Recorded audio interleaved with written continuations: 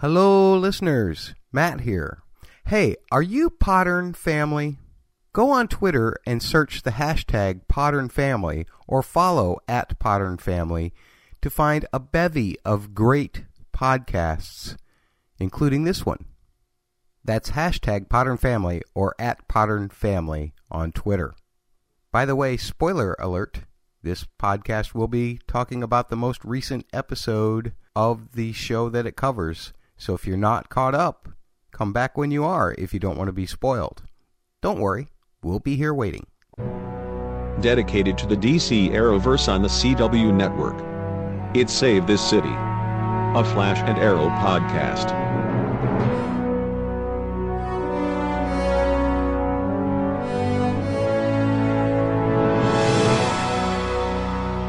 And now here's your host, Matt Murdock.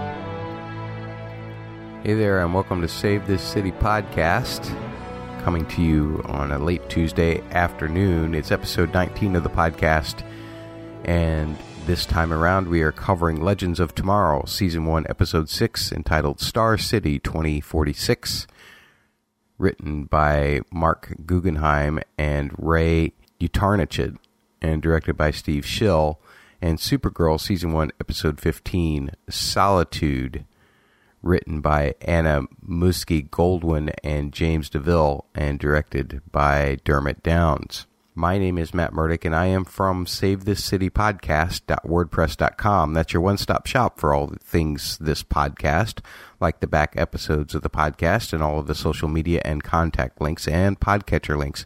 If you would, please take the time to leave me a written review on iTunes or on Stitcher or whatever podcatcher app you use. Not only does it help me to stay more noticeable among the other podcasts covering these series, but it also helps me tweak the show if you lend your criticisms or your praises so that I know what to keep or what not to keep. Plus, I'll thank you right here in this spot on the podcast if you do. You might want to reach out to me and let me know that you left a review. Sometimes it's hard for me to find new reviews if you've left them in international stores or such.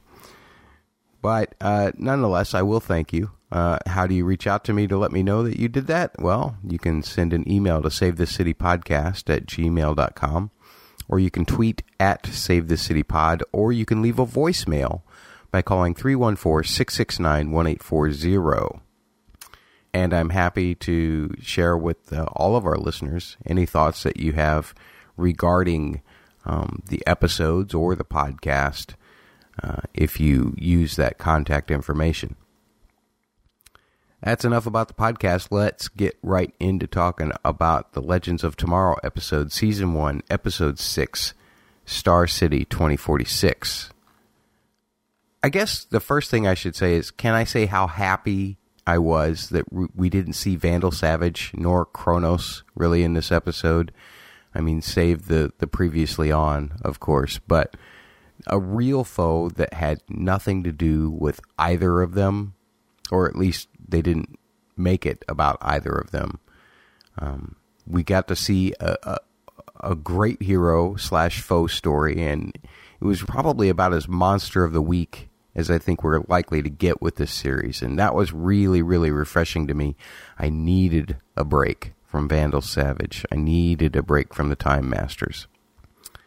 And last week, of course, I had said, of course Oliver's not going to be jumping around like that 30 years later. Well, that particular version of Green Arrow, of course, was not Oliver. But look what we got.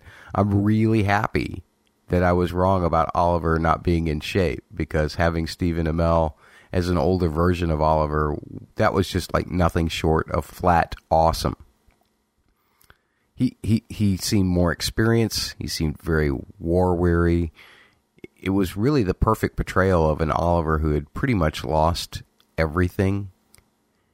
And, okay, the robotic arm thing seemed awfully convenient to having to be the one thing in the entire layer there that wasn't completely destroyed. But I don't mind, because that way we got to see an older Oliver fight with a next generation Deathstroke. And the comeback story and the way Sarah was able to help him come back, that was so great. And it wasn't like, a hero speech that just got him to come back, although she did give one of those. I really think that what you got from it was the fact that she was willing to go on and do it by herself, but she asked for his help in order to save Diggle Jr., and she really needed that help, and that's what brought Oliver back. Stephen Amell was just fabulous in this episode, and seeing all of the next generations was just way too cool for me. I loved that. And speaking of the next generations, I love that they have Diggle Jr. use the name Connor Hawke, who is, of course, a Green Arrow in the comics, and how the whole Deathstroke thing came back in the form of Grant Wilson.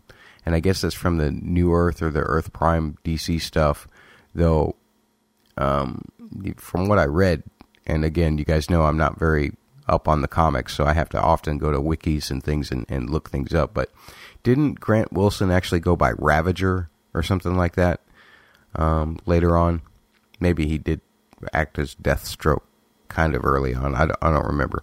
At any rate, since I don't know much about the comics, as I've said before, it all worked for me. I didn't have any problem with it. We kind of need the origin of Grant Wilson to be a little better explained on the TV shows at some point, maybe, because that's really my only complaint about that. There was never any indication that Slade had a child, and I don't know how old Grant Wilson is supposed to be in the year 2046, but Grant would have to have been born, you would think, when Slade was still free, if he's supposed to be in the prison. So, I don't know how Grant was born or how he came into contact with his father or the whole why he became Deathstroke or any of that. It would be nice to at some point see that explained on one of the TV shows. Maybe have a Slade Wilson appearance on Arrow again or something like that. Just even if it's just in a flashback kind of form to get some kind of idea of what's going on there. And then you have Connor Hawke, who they've made into Diggle's son, and that's a character yet to be born yet. So if this is an alternate timeline, and if the grave thing happens in this alternate timeline for Arrow, if it also happens in this alternate timeline, I guess I'm saying, we can probably eliminate John from being in the grave. I guess John Diggle could have been conceived by Diggle, and Diggle still be in the grave if he's like 29 or 30, but he just didn't seem that old to me. And that brings me to this, though. Donald had questioned if the entire crew of the Legends series was dead, since Rip had told him that they would be returned to 2016, and we hadn't seen them in any of the other shows again. And I didn't recall that Rip had said that, but that was definitely confirmed in this episode, and it was even brought up in the show that they might not survive. But if they do survive, and if they are successful at eliminating Savage, my question is, at what point in 2016 will they be returned? And here's why I ask that. Because if they are returned just after the point from where they are pulled, then just like this Star City 2046 is in an alternate timeline, anything that happens past the point where they left, or rather past the point where they return, I guess I should say, from their departure, is in as much flux as this version of the future. So let's say that they were plucked on, what was the premiere date? January 19th or whatever of 2016. If they are returned on January 20th of 2016, then everything else we've seen on all of the other shows would be influx timelines that we're witnessing happening. Or at least that would be my logic of it. You can't have it just be for 2046. You have to have it be for anything to the point where they return to. because they can affect that. That's why it is in flux, because either their lack of being there or their being there places their own personal timelines in flux. So could we be witnessing on Flash and on Arrow and maybe even Supergirl, since the Flash is going to appear in a Supergirl episode, could we be seeing some kind of alternate timeline being played out in front of us that will be fixed because Legends will end and then everything will come back? And I mean, I would hate that kind of reset button. But is it possible? Could everything be in flux? I mean, think about things like, oh gosh, I don't know. Since we saw the flashback being in the future the whole time of where they departed, if they came back before that, then the grave could be something in flux. The final closing of the breaches on Flash could be in flux. Even probably Astra's death could be in flux. The fact that Merlin lost his hand or that Thea got saved from the bloodlust, that all could be in flux. Now, I'm not going to say that they're going to go there. Like I said, I would hate that. That would be just as bad a reset button as the Lazarus Pit. But I had to ask that question. Now, if they get returned at some point past all of this stuff with the grave and all of that happening, then of course that stuff will be fixed. And I would imagine that that's the way they're going to play it. But if they're returned right back at the point to where they departed, then everything we're seeing is in flux. And again, I'm overthinking it all, but I do like to overthink. So I might as well share the babbling with you all so that I can kind of purge my system of it. Like I said, I don't think that they're actually going to do that. But I wonder if they've kind of linking all of these things together so that somebody will just at least ask the question. So there you go. Raised my hand. On to the other characters. And I mean, come on. You didn't think the writers of the show wouldn't have to honor the CW mandate at some point, just like all of the other shows have had to, right? And looky what we have here. Nice little love triangle. Kendra's getting some attention from Jax and Ray. But, and I hate to say this, it almost feels like this was the best use of Ray since the beginning of this series. And not because I wanted him and Kendra to be together, but because the writers used this singular episode to fulfill the mandate and then completely wrap it up. Kind of like if you just did a quick sketch and then held it up to the class and then you lit it on fire. So I loved that because I don't want love triangles in yet another story, as you will hear when I talk about Supergirl. Plus, the fact that they did dispatch it made you appreciate it for really what it was, which was adding some humor to the episode, and you had a little bit of bonding for Stein and Jax. And again, and this is one of my constant critiques of this show, it gave the four of them something to do. Because it always seems like there's not enough main storyline for all of the characters to be involved. So they have to get divided up into little subgroups. They get divided up into groups just like they get the plots get divided up. And most of those subplots are usually pretty meaningless to me.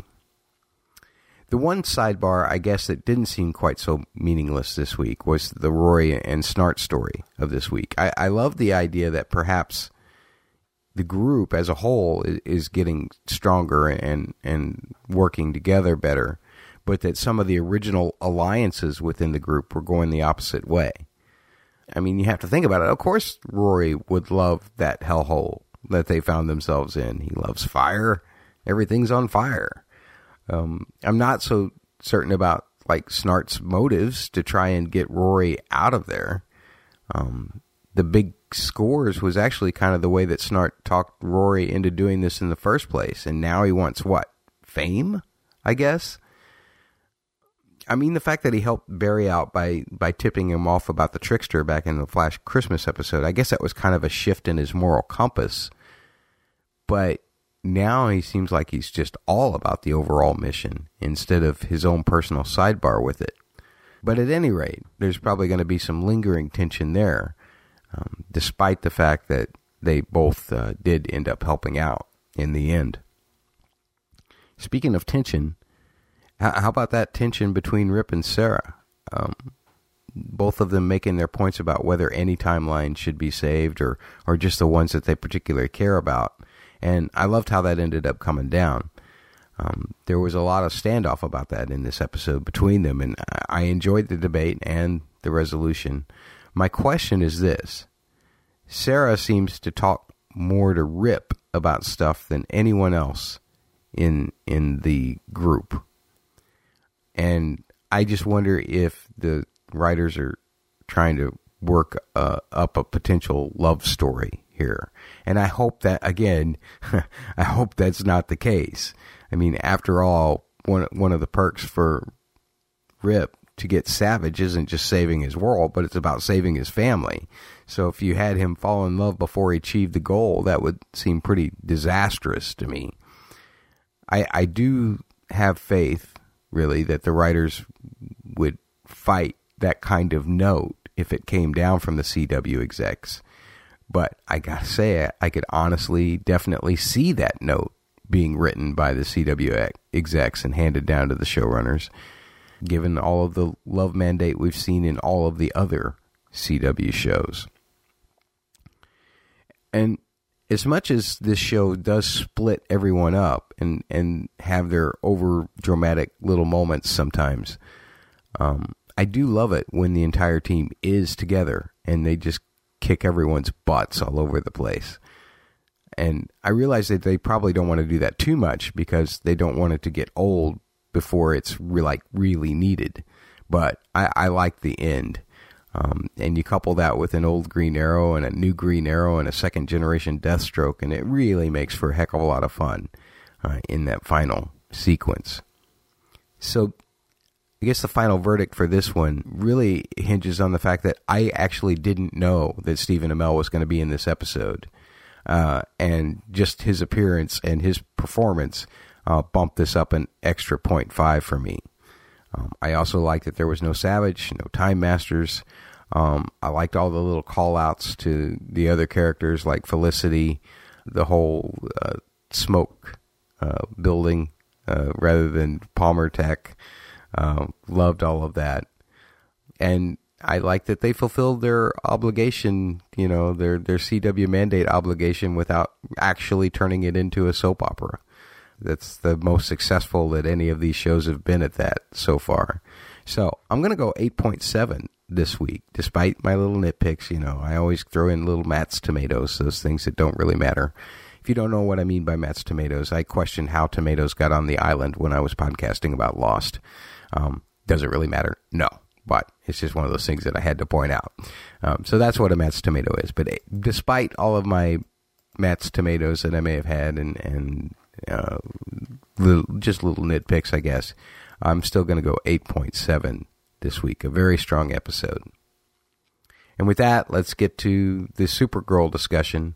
Supergirl Season 1, Episode 15, entitled Solitude. Again, written by Anna Muski-Goldwyn and James DeVille, and directed by Dermot Downs. Lots of things resolved, or at least seemingly so, in this episode. And yet, at the same time, lots of muck stirred up too. So I want to get some of the muck out of the way first so that I can talk more about the things that I really liked about this episode after that.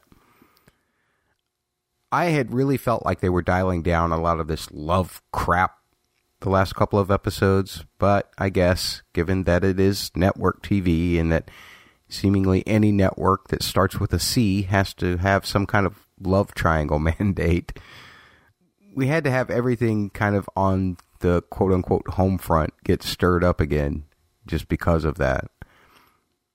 And I will say this, I actually felt bad for Lucy Lane this time around.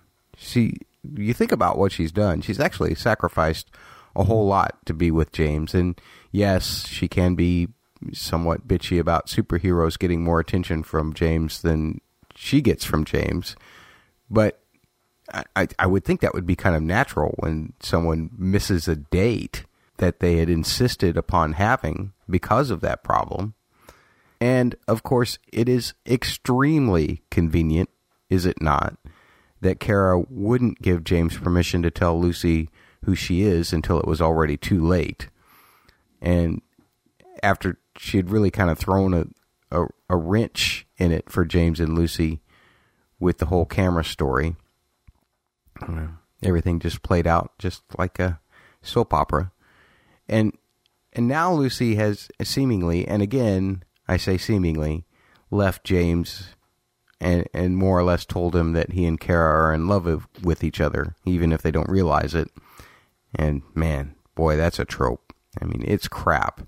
I feel like I was watching an episode of Days of Our Lives there for a little while.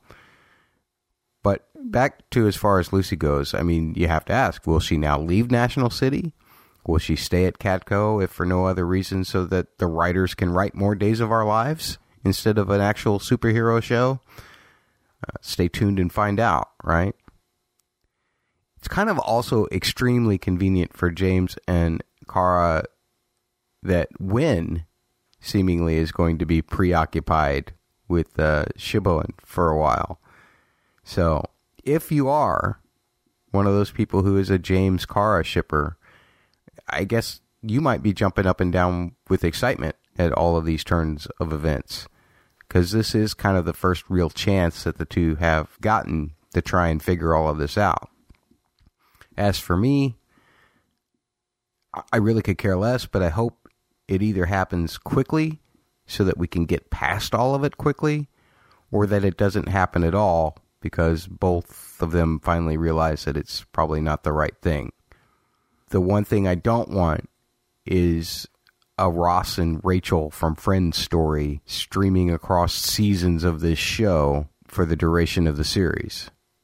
So let's just go ahead and decide something, what we're going to do with these two characters, and then play it out to a good resolution one way or the other, please, as quickly as possible. And the only good thing that I can think of as a result of the James and Kara working together so closely this week was the trip to the Fortress of Solitude. So I'm starting to swing back to the good stuff. I think I got my main rant out of the way. I loved the key being made of like the tonnage of the Dwarf Star. That was great. And you had all kinds of nods in the Fortress of Solitude itself to, I think, the DC movies and the DC comics. Of course, we have seen the Keelix assistants before, so that was no surprise to see one at the Fortress. But the Easter egg that everyone on Twitter seemed to be all excited about was that Legion of Superheroes flight ring. And I have to admit that I've never really read or seen anything on the Legion of Superheroes before. But given the level of excitement that I saw fans tweeting about, I guess maybe I should probably do some investigation into it, and I'll get back to you on that when I do. The Fortress itself, I'm not really sure that it impressed me all that much, to be perfectly honest.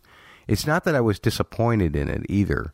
It's just that really my most impressionable vision of the Fortress of Solitude came when I was a kid, back in the 70s, and I saw the Fortress in the Christopher Reeve Superman movie. That's the image that I always see when I think Fortress of Solitude in my mind's eye. And I suppose there were hints of that in the design, but that childhood image is just so ingrained in me that really no other interpretation or depiction of that feels right to me, I guess. And of course, the whole thing that brings Kara and James to the Fortress of Solitude in the first place is to find out about Indigo, right? A recurring villain. And that's where we also get nods to actually the DC TV universe, priorly anyway, and the comics. Like having Laura Vandervoort on the show as Indigo, that was great because she played Supergirl herself in a Smallville series. So that's two actresses now that have played Supergirl before. The actress who plays Supergirl's mom in this series was in the Supergirl movie. And we have Laura Vandervoort, who played Supergirl in the Smallville series, now playing a villain. Plus, they threw in that Brainiac 8 stuff in there, which I think was a nod to the comics and a little bit to Smallville as well. And I'm really glad that they gave Laura a recurring role. They didn't just completely eliminate her with that virus. I actually think that her acting has gotten a lot better since her Smallville days. And, of course, she still looks great doing close-ups for stunt sequences. She always did look pretty good doing that, even when she was playing Supergirl back in Smallville. She did a good job of making Indigo formidable and a little crazy, and there was just enough cheese to make it a really kind of a superhero world villainesque kind of character. And I guess finding out about her affair with Non kind of was a surprise to me. I'm not sure if that's from the comics or not, but I can definitely say that the whole reveal about Astra, that really wasn't a big surprise to me. I had suspected before, I think I even stated it on this podcast before, that I thought Astra might actually want to help the planet and the human population. She's just trying to save it from the ways that it's destroying the planet. And I have no idea whether that's in the comics or not, because, like I said, I'm not much of a comic book reader, but I really like that aspect, mainly because I can say I was right about it. Still not sure what Myriad is. I mean, I've kind of looked up Myriad in the wikis, and there is a DC character, I think, named Myriad, but I'm not sure how that could really be a threat to the entire world. So I'm hoping that it's something bigger than what that is. They're certainly dangling it in front of us a lot, so it's got to be season finale oriented. I mean, duh. I'm not saying anything you don't already know, right? But as far as Indigo's look, that whole cubic effect when she kind of transported herself in and out of devices, that seemed a little fake. It seemed that like the VFX weren't quite there. But I do also recall that kind of cubic effect being associated with Brainiac in Smallville. So I'm going to let that slide, because maybe that's what it's supposed to look like. I love the Stretch Armstrong stuff. Oh, maybe most of you are too young to even remember those dolls. I don't know. Do they still make Stretch Armstrong dolls? It's not like I've been in a Toys R Us lately.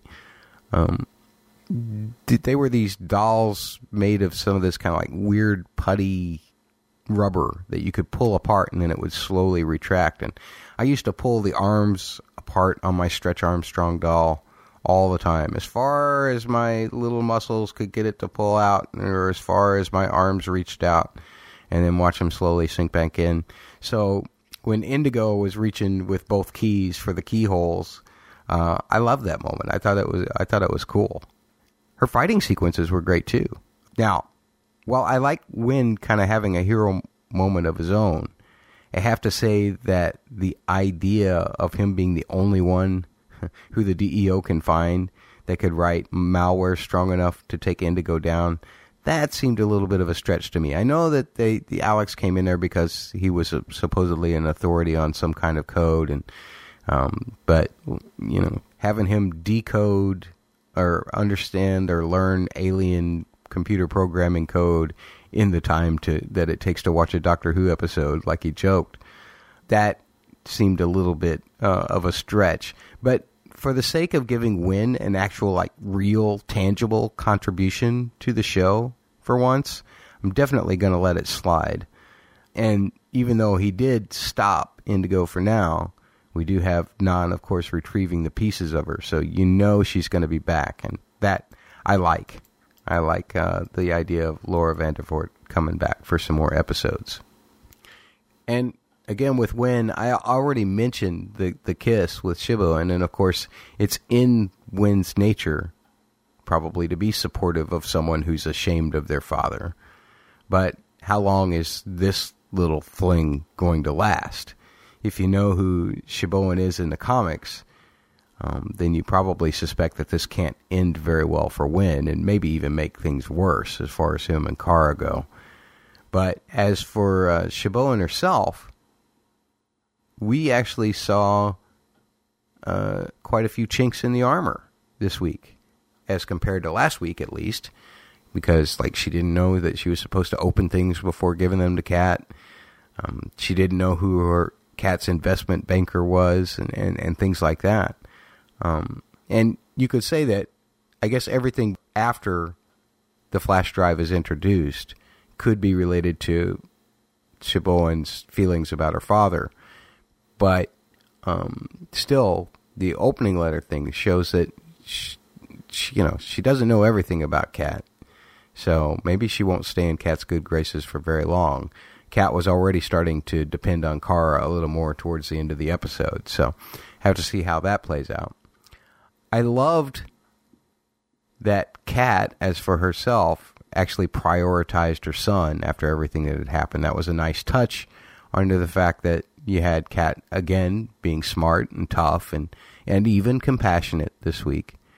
So that's really all I have to say about Kat. That feels weird because I love talking about Kat. I think you all know that I just adore Kat Grant when she's written correctly. But she was pretty much in the background this week. And I guess that brings me to Kara herself. That whole standoff with the DEO, it was supposed to be a lesson that we needed to see her learn, is the best thing I can come up with. And of course, I guess it was mostly just to serve as the setup for Alex's confession. But in the course of all of that, just individual shots that I loved with Kara was her chasing the missile. The way her hands dug into the hull as she tried to get to the control panel, that was super awesome. A classic superhero problem, a missile flying through the air. Save the city from the missile. That's pretty tropic. But they tried to throw in a couple of wrinkles, and I guess it worked out all right. Her second fight with Indigo was just okay to me. Sometimes the way superheroes fight, sometimes they're flinging each other clear halfway across the country, and sometimes they barely even seem to affect each other with their punches. I don't get that. But I did like their first face-off when Indigo actually hit her and it knocked her out the window, and she had to start flying because, in order to keep from falling. But my question is this. Here's a Matt's tomato for you. She's been attacked a few times in that apartment now. I mean, don't you think the neighbors would start complaining? What does the landlord think of the fact that windows keep getting broke out at that apartment? How do you explain all of that? Well, see, I'm a superhero, and no, you can't do that. So how do you explain the fact that there's a much larger than should be hole in your wall because somebody broke through it?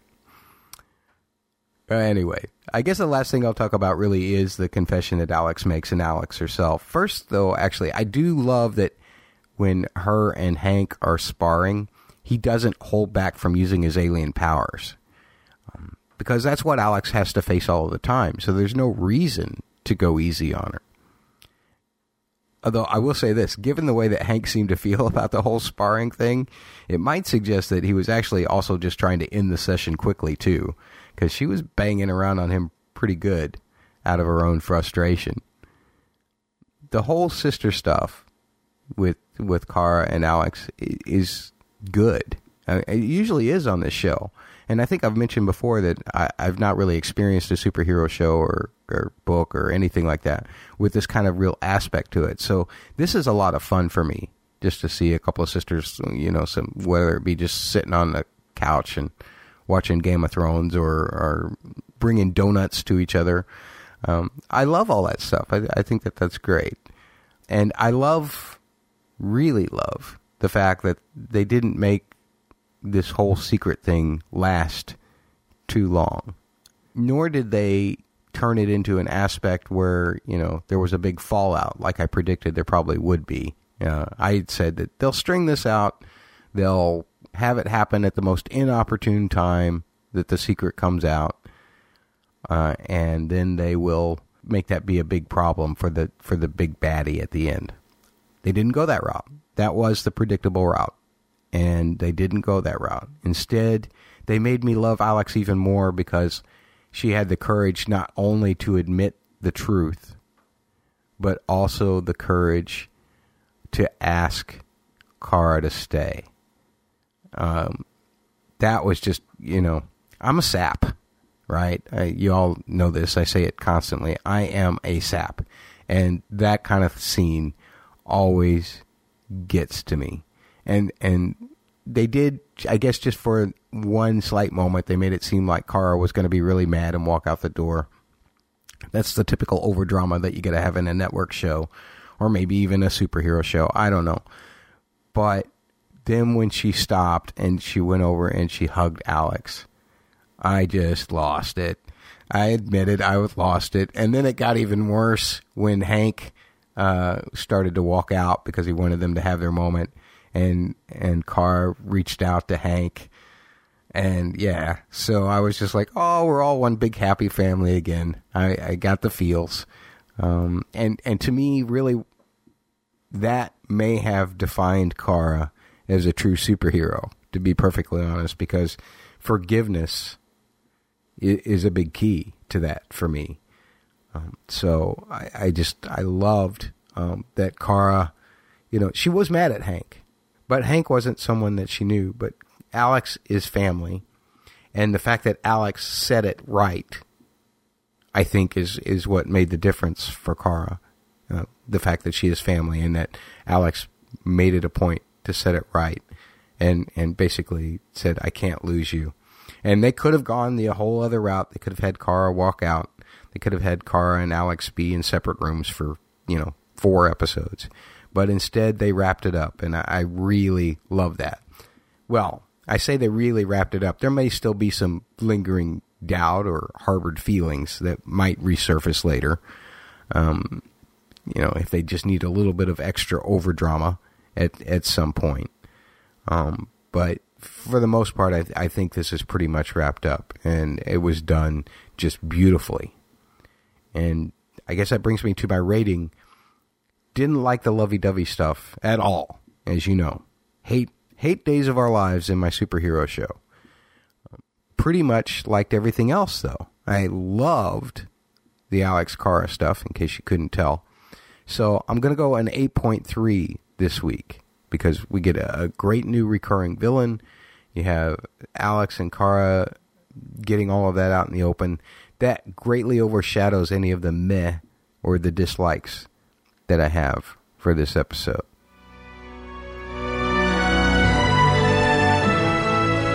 Feedback. Your thoughts on this week's episodes. Just one little piece of feedback that I have for this week, and it comes from Twitter. At Tucker Ross Khan tweeted this to me. Any guesses yet for who is in the grave on Arrow? My guess is Mama Smoke. All right. That's a good guess. All I can really definitively say is who I think it is not at this point. But I think it definitely makes sense that Felicity would be so upset that she would tell Oliver that he had to kill whoever put the person in the grave if it were Donna Smoke.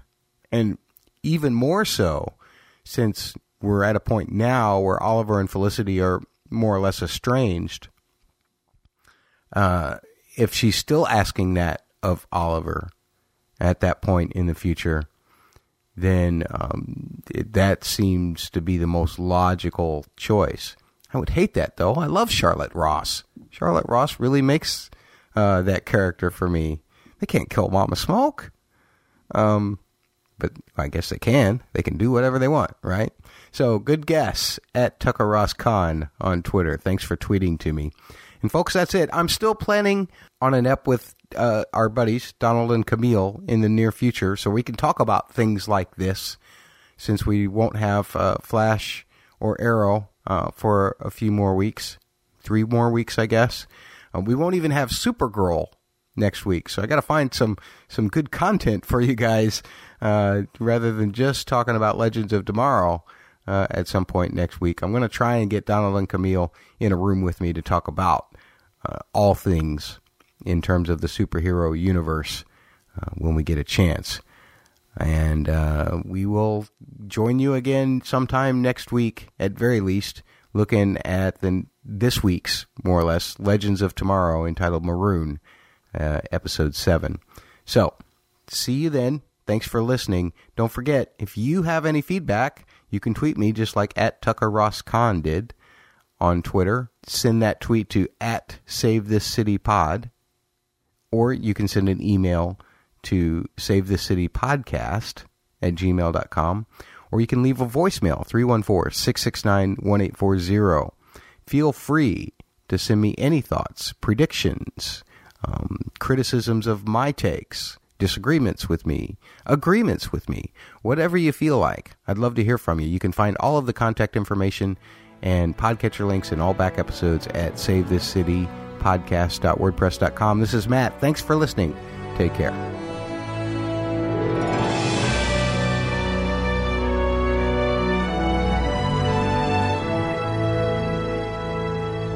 Find all back episodes and all contact links at SaveThisCityPodcast.wordpress.com. If you have feedback, you can leave a voicemail by calling 314-669-1840 or send email to SaveThisCityPodcast@gmail.com or tweet us at SaveThisCityPod.